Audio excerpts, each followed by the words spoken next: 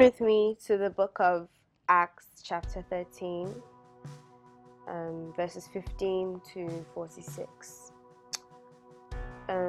This message is titled, Give Us a Word of Encouragement. Now, and again, our Bible reading is taken from Acts, chapter 13, from verses 15 to 46. It's quite a long Bible reading, so I'm not going to read all of it. I just feel like people need encouragement. People are always seeking encouragement from one another, either directly or indirectly. To prophesy is actually to encourage. If you study the word and if you study it well, to prophesy is to encourage. So in our Bible reading today, when the people asked they asked Paul for a word of exhortation, they asked for a word of encouragement. Paul didn't tell them, a story about blessings and prosperity. If you read through that Bible passage, you'll see that Paul told them a story of defeat, a story of delay, a story of denial, a story of disappointment. But the crux actually of Paul's story was that despite all of these things, God's promises will prevail. Despite all the defeat, delay, denial, discouragement, and disappointment, God's promises will prevail. Whether it's 40 years or 470 years, that like it took the Israelites, God's promise will come to pass. And that is my encouragement to you today. So from verses 17 to 41, Paul basically just sums up what we know today as the gospel. He just basically gives a run through from the Exodus to the resurrection of Jesus. And then Paul warns them against falling away due to unbelief and lack of faith. From verses 42 to 43, the people are so encouraged that they begged for Paul to come back and teach this again the next Sabbath. So I concluded from that these passages must hold a lot of encouragement for the saints. So I'll be going through them today. It is a long passage, as I've said before, but please bear with me. I'm just going to start off by saying that God's promises are never, ever, ever for the now. Most times, God's promises are never for the now. They're always for what is to come. God is a God that sees the full picture. He sees a lot of things at once that we don't see at once. And so when he makes a promise, he often makes a promise for things that we can't see and things that we often can't accommodate, and it overwhelms us sometimes, and we think, well, this isn't possible. Or sometimes, we're not even overwhelmed. Sometimes we immediately, we're accepting of it, and then it doesn't come to pass as quickly as we thought, and then we start to panic, and then we start to doubt, because we don't realize that God's promises are bigger. I wouldn't say the promise is bigger, but the purpose for the promise is often bigger than we can than our experiences right now can currently accommodate. So we have to go through something to be able to accommodate the promise when it comes.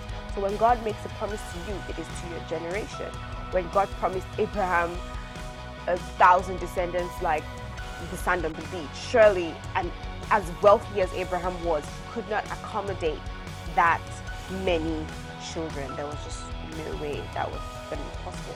So Abraham received his promise of uncountable descendants with faith.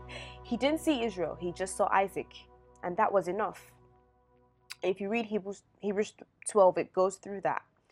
So I'm just going to say, if we just go with me to verses 32-37, you see there that Paul begins talking about the good news of the promise made to our fathers, our ancestors, that God has completely fulfilled his promise to Abraham God has completely fulfilled his promise to our children by raising up Jesus, as it is also written in the second Psalm, "You are my son, today I have begotten you."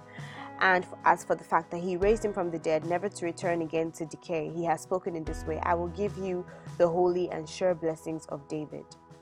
So when we're born, we're all born with a purpose.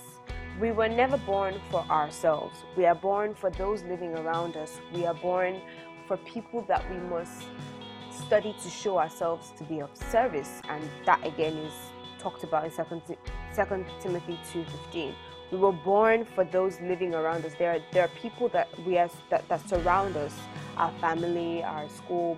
We often say this all the time: our family, our schools, our uni, everything. We are born for those people. We are born to impact their lives.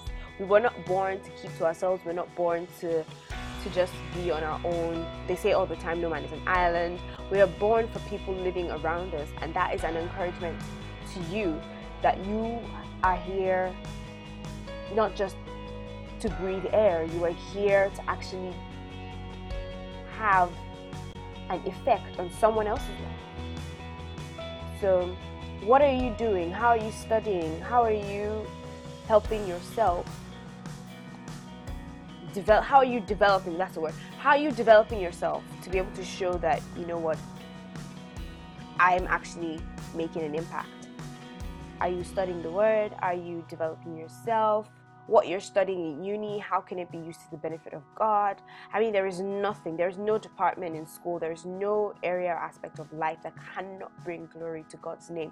Every department in uni, down to music, down to mathematics and dance, every last thing is possible. It is possible for God's name to be glorified through that. And I'm encouraging you today, whatever it is that you have, and every one of us, we all have something. And every one of us, God has promised us something. If you don't know what God has promised you, I encourage you to go and study the Psalms. The promises of God are all just literally the entire Bible, but litter the Psalms mostly. So if you study there and just ask God to direct you to where exactly He's taking you, to what exactly He has promised you, you will find out. So you hold whatever it is you have and put that together with God's promise, and you will see that you can actually make an impact. You can actually affect, and it's crazy, but you can affect someone else's life. How big a responsibility is that really? That you can affect someone else's life. You're capable. You shouldn't shy away from it. You're capable of affecting someone else's life. Just like you hang out with a friend who's a drug addict, and you eventually become one. Because evil communication corrupts good morals. We all know this. These are things that we all know. So, even as we were born we're not born to serve ourselves, and we're born to serve those around us. Christ was born to serve all generations. There's nobody that will be born on the face of this earth that Christ did not die for. Christ was born to serve all generations. We were not born to serve all generations. We were born to serve a finite amount of people, a limited number of people. We can impact the entire world, but even that is a limited amount of people.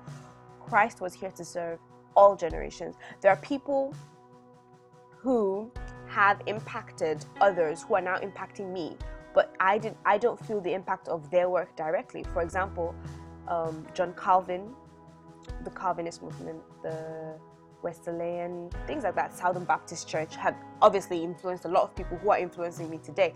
I could say the Southern Baptist Church probably influenced Stephen Furtick, who is influencing me today. But I don't particularly feel influenced by the Southern Baptist Church. I didn't go there. I didn't study there. I don't know anything about it. I do know things about it, but I mean, I don't feel... Do you get what I'm saying? So we personally influence a finite amount of people, but Christ was here to influence all generations.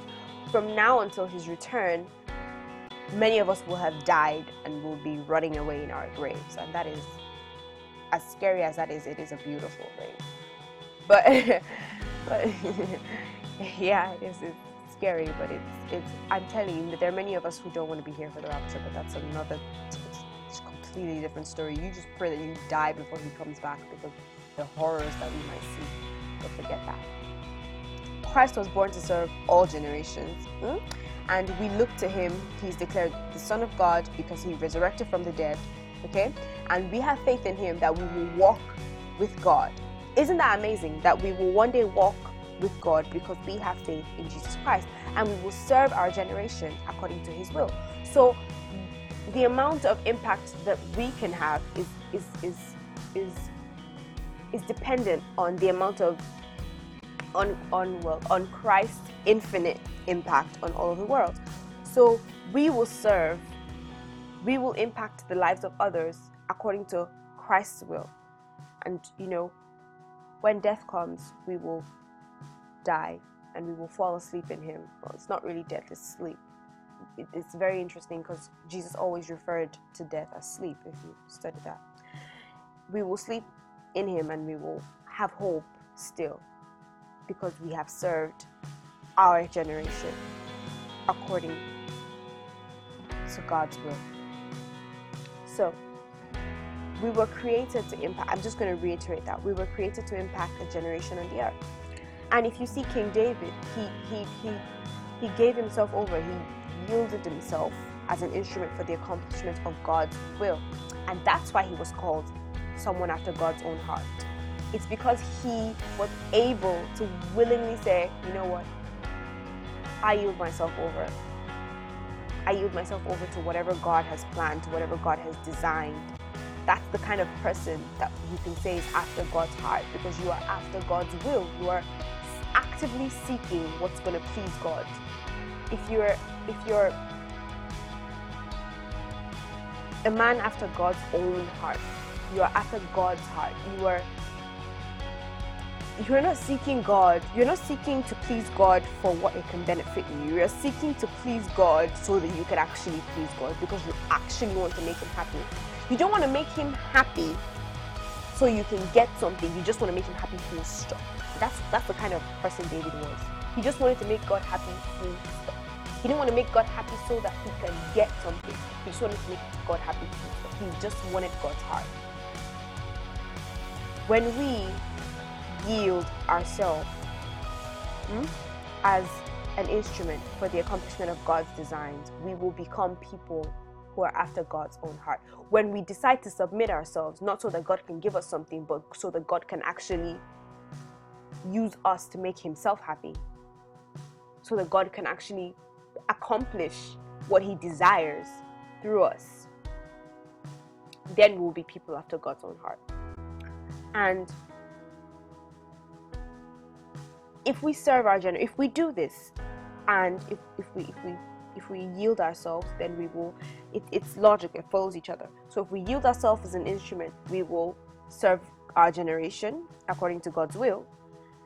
And if we do that, which means we are pouring out all our talents, we are pouring out all our gifts, we are exhausting our purpose. And we should exhaust our purpose before we die. We should die empty. That's something Miles Monroe always says. When you're dying, don't die with anything that you didn't use, anything that you could have used, anything that you could have poured out of yourself. So if you use yourself as an instrument, you will serve your generation according to God's will. Some people are serving their generation and it's not God's will. There are many people who are making millions today who are serving their generation, but it has nothing to do with God.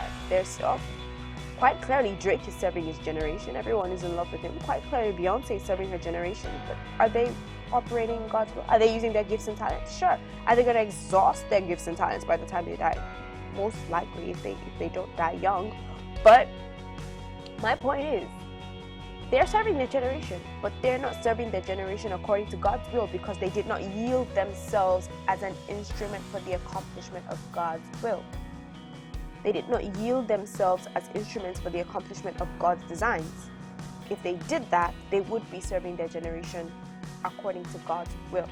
So it is possible. It is possible to completely on your own go somewhere else and do what you like and be a voice in your generation and be influential and be powerful, and none of it will be God's will.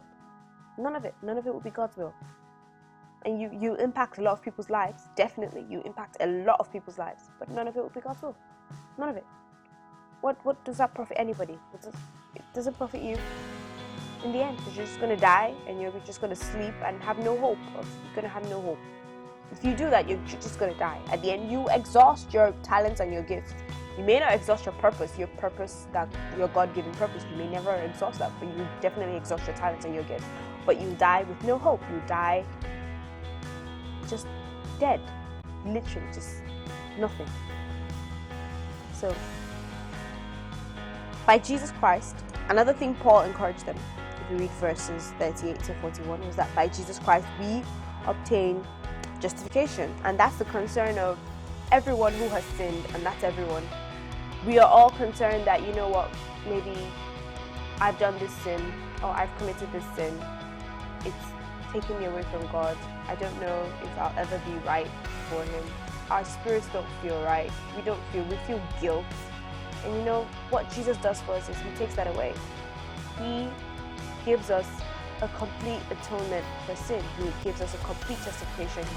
He makes us righteous in God's sight. And I think that's one of the most beautiful things about our gospel, is that Christ's sacrifice has made us in right standing. It means that when God looks at you, He says, you know what, this one is in right standing. When someone is in right standing with you, it means they've not done wrong anymore. It means they're justified. It means, you know what, despite all of the stuff that's come before, right now when I look at you, I'm not angry. You're in right standing with me. It means you have not offended me. My friends are in right standing with me. My enemies are not. That's just it. That's the simplest way to put it. That's it. And so, even though, as Paul was talking, he just after Paul finished, talking and finished encouraging the Israelites, the Jews, obviously, who opposed everything the apostles did, they rose up and they began to just contradict everything said by Paul. They began to slander him. I put it to you that whenever you begin to walk in God's will, whenever you begin to activate what God has in store for you, people will always rise up against you. People will always rise up to contradict you. People will rise up to slander you. And in such a situation, you should be bolder. It should make you bolder. It should not make you back down. It should make you bolder. It made Paul bolder. Verse 46 says, at the same time, Paul and Barnabas spoke out boldly and confidently, saying, it was necessary that God's message of salvation through faith in Christ be spoken to you. They insisted. Where people blaspheme and contradict, we must be bolder. We must be bolder. We must always be bolder. When the adversaries of Christ are more daring than we are, that's dangerous. The enemies of God should not be more bold than we are. When the enemies of God are bold, we must be bolder. We must be more confident. And this is my encouragement to you today. The promise of God over your life will surely come to pass as long as you yield yourself to Him. As Abraham received the promise of a great nation by only seeing Isaac, you too will see the beginning of God's promise as it begins to unfold. Remain bold against those who contradict and blaspheme the gospel. Rest assured, as you continue to yield yourself, you must continue to do it. You don't do it once, you continue to do it. As you continue to yield yourself to God as an instrument for the accomplishment of His will, you will inherit the sure mercies of David. You will inherit the mercies of David. You will be called a man after God's own heart. So that's my encouragement to you today. And I just want to pray for everyone right now.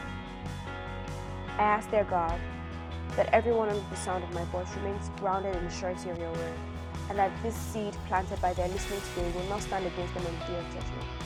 May it take root in their hearts, Lord, and bring them encouragement. Even as they yield themselves as instrument for the accomplishment of your will, may they remain bold against those who contradict and blaspheme the gospel, striving always to remain conformed to the perfect image of Christ. In Jesus' name I ask these things. Amen.